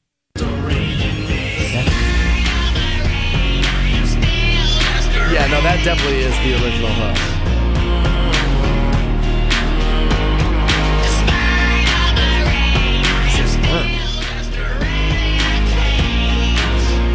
I mean, the song's about rage. He used that line from a Smashing Pumpkins song, and it sounds less rage-filled than when Smashing Pumpkins did it. So it seems weird to take that for a rage song and make such a down-tempo record with it. I just like it for some reason. Yeah, I was not ready for that.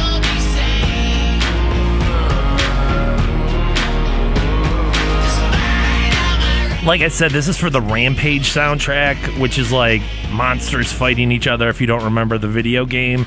So a lot of the lyrics are like, right, yo, I gotta fight this monster because he's destroying the city, but like, whatever. Yeah, world's got hope in the city where the war made for the pain. It's a battle I'm running toward. Calm to the dawn, I'm embracing it to the core. I like hip-hop guys that aren't all just guns, drugs, and hoes, though. Like, and he's kind of always been a little something else. He's been a little deeper, a little different, and I like Cudi for that. Lost in the fight and get ready for many more. And off from the jump, I ride it out with the pump, squeezing for that release. I aim and let it dump. I hear a roar of a sound, I'm feeling it through the ground. Mayhem in the city, escaping what I found. To rise up amongst the many with no fear. Full squad, we at it, we finish them all clear. Through the rumble, we rumble, never running from trouble. Keep my head on the swivel, you know I'm scoring for double. Searching for that release, swimming at it, repeat. Wash your hands of them sands and fight until we see peace. It's the least we can do in the world, and need the brave. Know the lost can be saved, surviving the end of days. This part's cool, as you know where it's going now. Right. You know what I'm saying? You feel that build, and you know where it's going to be. Now. You're right. I can't wait for it. It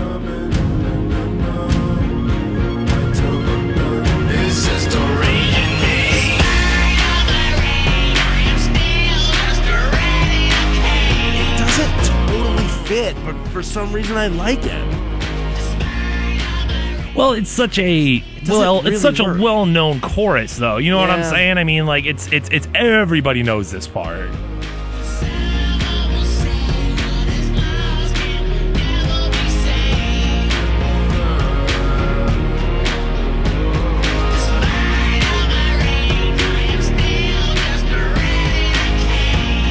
I'll say this. It's better than when Jimmy Page, Puff Daddy, and all them got together for Godzilla and made that like abomination of a record. It's better than what that was.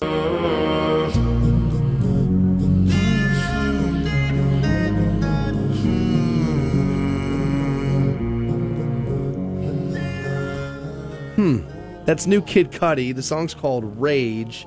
Obviously a sample there from the Smashing Pumpkins fans. I feel like I know what your vote is. Make it official for me, though. Not a turd! Yay! I really, really, really like Kid Cudi. Definitely one of my favorite rappers since 2000. Northeast Ohio ties to him. Sure, I don't necessarily look at that song and think, like, boy, that's going to be a smash record, but certainly he's going to make my playlist, so I'm calling that a turd.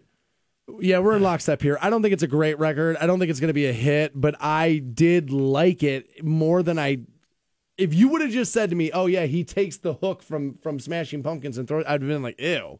And I still don't think it totally works, but for some reason, I liked it. Not a turd. Not a turd! Yay! We'll find out if this new Joe Nichols, Billy Graham's Bible, is any good after you get hooked up with this $1,000 right now. Your shot at $1,000. Now, text the keyword LUCK to 200-200. You'll get a text confirming entry plus iHeartRadio info. Standard data and message rates apply. That's LUCK to 200-200. Rock 106.9. Okay. And I have not heard this song, though. It's called Billy Graham's Bible. R.I.P. to Billy Graham. That's right. Obviously, Joe was a big fan. Must have been. Like a book on a shelf. I already like his voice. Do I know this dude from somewhere? Joe Nichols had a smash hit called Yeah. Okay. You know what I mean? Where he starts listening to all this stuff, and he's like, about how he's just agreeing with it. This whole night he meets this woman who's like really hot, and he's like just agreeing with everything she said. That was a big hit for him. Tequila Makes Her Clothes Fall Off with Joe Nichols. That's Tequila Makes Her Clothes Fall Off is probably his biggest hit.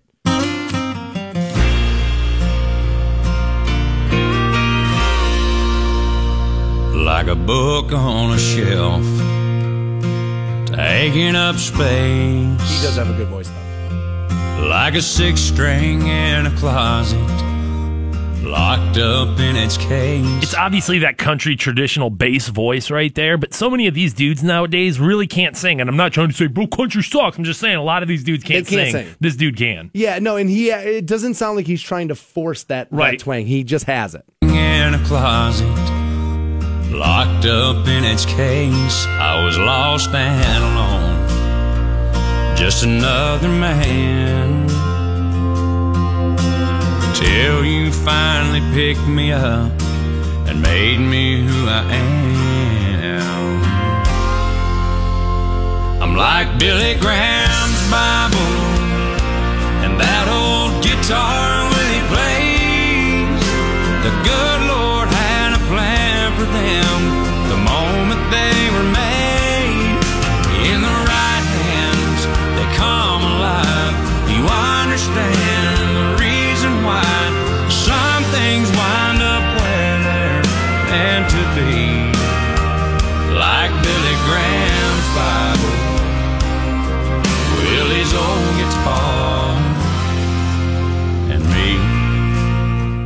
know, dude. That's kind of putting yourself in rare air right there, right?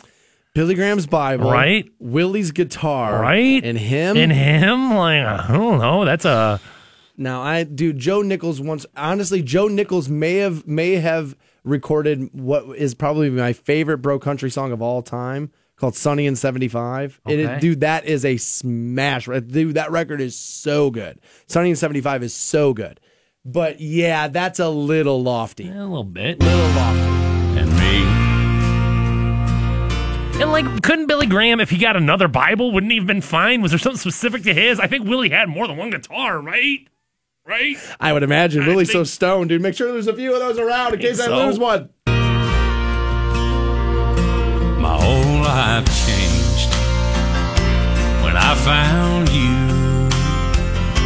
Now, is he saying God or is he saying a girl? Because I'm a little bit lost in this song. Is he talking about I found you?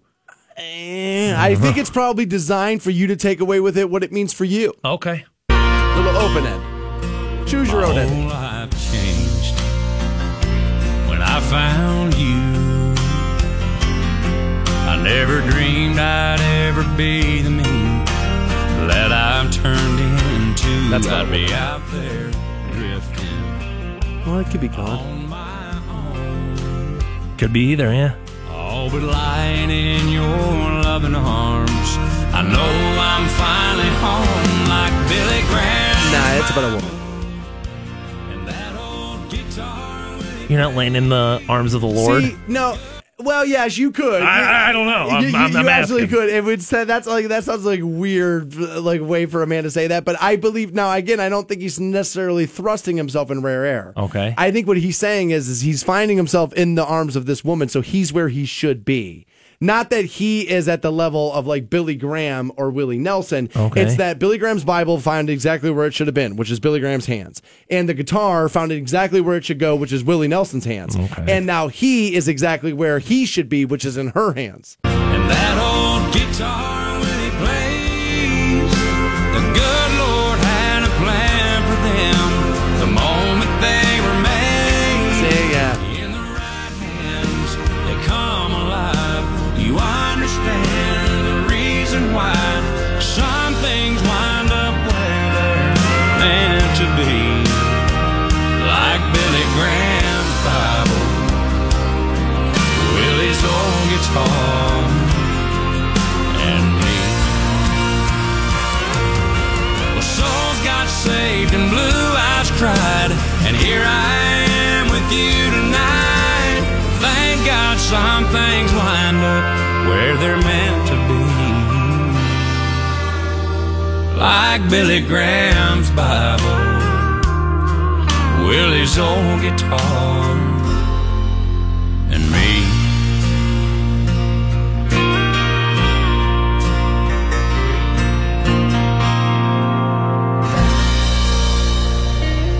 New Joe Nichols, Billy Graham's Bible, a new Turd Tuesday brought to you by the Hard Rock Casino. Fantone, give me the vote there, buddy. It's a turd. Like I said at the beginning, I definitely like that guy's voice. I think he's a good singer, but the song didn't do anything for me. I think it was kind of confusing on message, and like there was no payoff, there was no climax, there was no anything there. So I'm calling that boy turd. I love Joe Nichols, and he's great. He's capable of some great songs, and I didn't hate it. But there was nothing in it that made me like, dude, I can't. Like, I'm really liking listening to this. I got to vote turd on that. It's a turd. That wasn't quite up to Joe Nichols' snuff for me. There's a band I'm excited about. I've been waiting all morning to play you this song. It's by they're called Nothing More. Song is "Do You Really Want It?" That's next on Rock 106. Play a song from a band called Nothing More, and they opened up for Papa Roach the other night at the Agora. I made friends with their merch guy. And before the show before the doors were even open, we were just kind of like talking back and forth. He's like, dude, we really feel like we're the next thing to break out. We're on our third record. And so then I was bartending. And I normally work in the lobby. It's like it's the first bar you see when you walk through the door. And it's ironically, even though there are bars inside where the show's actually going on, it is the bar people use most. I don't know why that is. It just happens to be that way. But I can still hear everything that's going on behind me because they leave the doors open, right? And I could hear the crowd in between songs losing their minds over this band. Now, I have seen 1,000 bands at the Agora, more probably. And you can tell when something's kind of got like a growth movement happening. Right. And I also told Fantone that since Saturday night, I've listened to this band pretty much nonstop in my house and at the gym and in the car, wherever. And I have the same sort of feeling I had when I heard Linkin Park before the rest of my friends, where I was like, oh, dude, this might be a real thing here. Now, that's a high bar. I don't think it's going to be that, okay? But I do believe that they have the ability. And when I walked into the venue and actually watched this kid sing their frontman, and again, my friend Megan, who was at the show, said to me, she's like, Dan, you could just tell he feels it. Like, he feels it all. And I agree with her assessment. Like, I was like watching it, and it was like, he is himself impressive. They're on their third record. The album is called The Stories We Tell Ourselves. The band is Nothing More, and this song is called Do You Really Want It?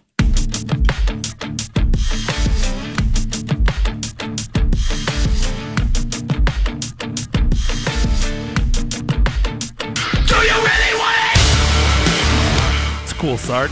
Now, at the first start, I almost stopped them because I was like, it sounds too much like Hollywood Undead. Ah, I was like, okay. And so like by the end of this, I think what you're going to say is somebody took the best part of Hollywood Undead, which wasn't much, and some really good parts of Linkin Park and smashed them together. Do you really want it?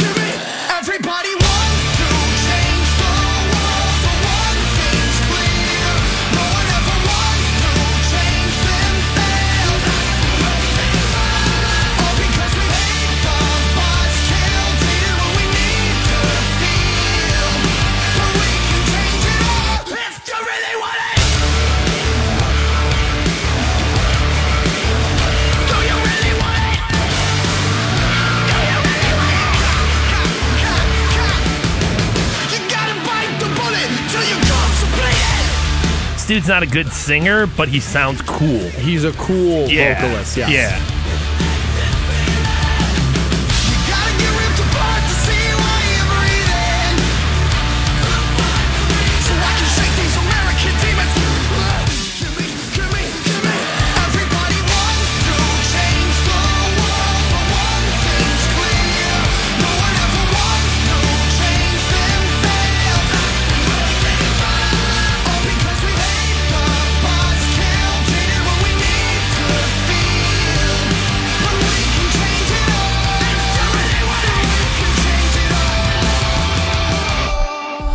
Yeah, like the sing talking is cool.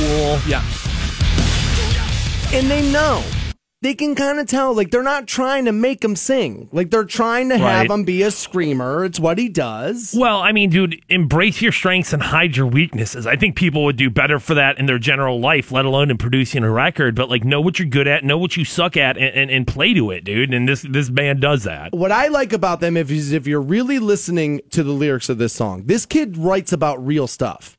And it's one of the things I'm going to give him a bunch of credit on, because what do we always say every week during the new Turd Tuesday like rock segment? Pray to the altar of anger, stay away from me, keep away from me. It's all platitude. It's all very easy. This guy's actually talking about real things. Like the chorus is, everybody wants to change the world, but one thing's clear. No one ever wants to change themselves. That's the way things are, all because we hate the buzzkill, jaded when we need to feel, but we can change it all if you really want it. That's all true. All of that is exactly what's going on in the world today, and he's actually writing about it versus just like, you know, random, like, I'm angry, stepdad, stay away. I mean, it's just not paint by numbers, and that's what I like about it.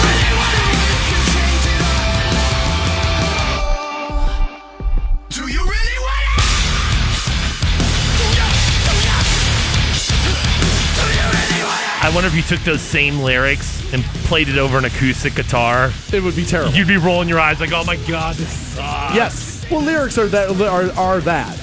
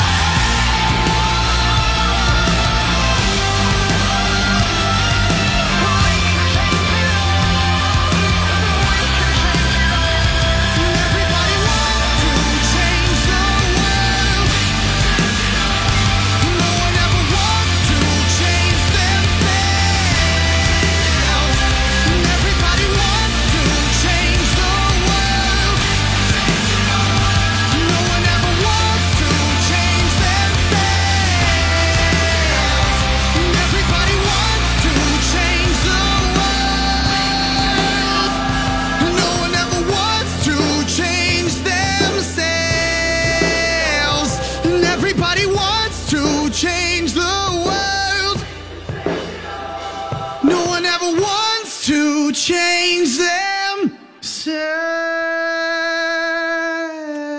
Before I have Fantone vote for you, I will tell you, in my opinion, song's too long. Could have been shorter. I would agree there. And, dude, I've told Fantone all morning, you should check this band out. Actually, go back a record. There's a song called Jenny on the record that came out before this that's really good and really, really deep and about real things. This kid's writing about some interesting things, and they're a little deeper than, like, your average we're angry Godsmack type kind of band. But, Fantone, give me the vote there. Not a turd. Yay. Regardless of what they're doing lyrically, it was a cool song. I mean, the guy sounds cool. There's no question about that. It was high energy, so it was kind of rap rocky without being like rappy about it. Right. So as a whole, I'm going to say that was good stuff, and I will definitely check out Nothing More. I'm a big, huge fan, so obviously I feel like my vote is obviously Not a Turd. Not a turd. Yay. I cannot stop listening to that band lately. That's Nothing More. Do you really want it? Aside from that, we're done. Teresa will get you hooked up with $1,000 at 10:10 this morning. We will talk to you guys again tomorrow morning, 6 a.m. on Rock 106.9. See ya. This is how much time it takes to realize the other shows suck. Thanks, science. The Stansbury Show. Rock 106.9. Good morning. The Stansbury Show. Or the god of your choosing. Best morning ever. Kent's Rock Station. Rock 106.9.